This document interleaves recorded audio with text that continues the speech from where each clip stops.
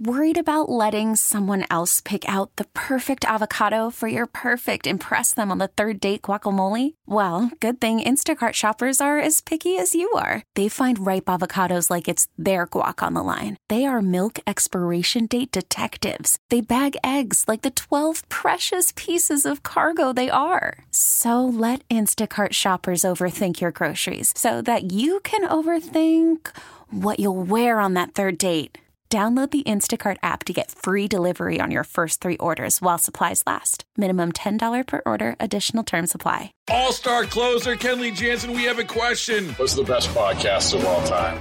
Baseball isn't boring, baby. I'm Rob Bradford, and every single day I'm sitting down with the biggest names to show you this great game is the greatest game. It's my podcast. It's my passion. It's a cause I started more than 2 years ago and is now the most prolific national daily baseball pod there is. Another fact. So jump aboard the BIB Express. Follow and listen to Baseball Isn't Boring, presented by Wasabi Hot Cloud Storage on the free Odyssey app or wherever you get your podcasts. Time now for our daily tech and business report, and today we're joined by Bloomberg's Felix Gillette.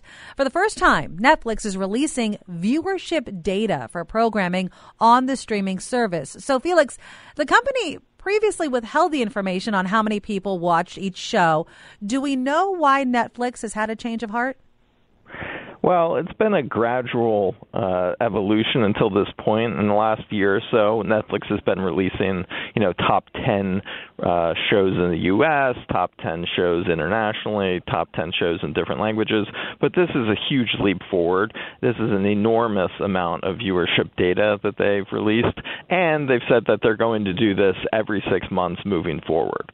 So I think there's a number of reasons for it. Yesterday on a phone call, Ted Sarandos, the co-CEO of Netflix, said that basically, holding all this data privately and not sharing it with partners was creating mistrust among producers and show creators. And so they thought this was a better way of allowing everyone to know, is their show successful? Is it not successful? What are people watching? What do people want to watch? Well, that makes sense. And of course, we had the Hollywood actor and writer strike that was recently settled. And one of those issues that they were arguing about was about streaming services. And so do we think that those discussions may have affected Netflix's decision? I think that's definitely part of the calculation. Basically, as part of those agreements, the streaming services said, you know what, we'll share the viewership data with the guilds. And so that's going to happen anyways. That was going to be private.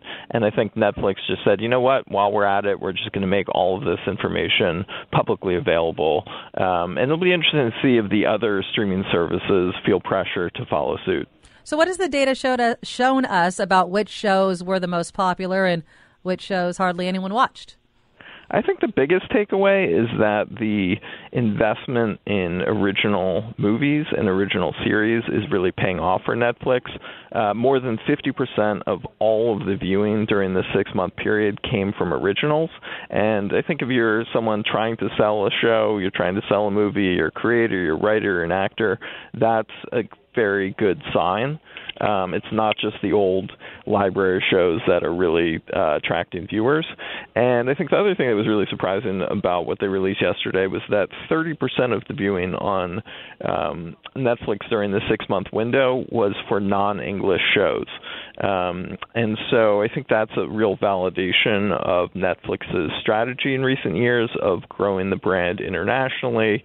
And, particularly in markets like South Korea, a lot of the shows have have become internationally popular, and it's a real validation of that global strategy.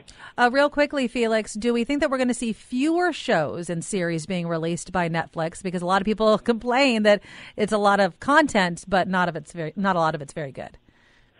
Yeah, everybody is tightening their belts in general coming out of these strikes, but I think Netflix, more so than any of its competitors, is in a position, they're turning profits now on the streaming service, so they have a lot of money to invest, and I think there's nothing in the viewership data I saw yesterday that suggests they're going to really cut back on that in a significant way. That's Bloomberg's Felix Gillette. You can hear our tech and business report weekdays at 12:30 on KCBS. And for more, tune into Bloomberg TV at 2 o'clock. Baseball is in full swing. NBA playoffs are heating up, and your NFL team is gearing up for training camp. Listen to the latest on the teams you love here on the Odyssey app. The biggest sports radio stations in the country, providing unrivaled local coverage of their teams, all in one place. Exclusive interviews with players, coaches, and team executives, streaming live and always available on demand. Stay in the know with your favorite teams right here on the Odyssey app.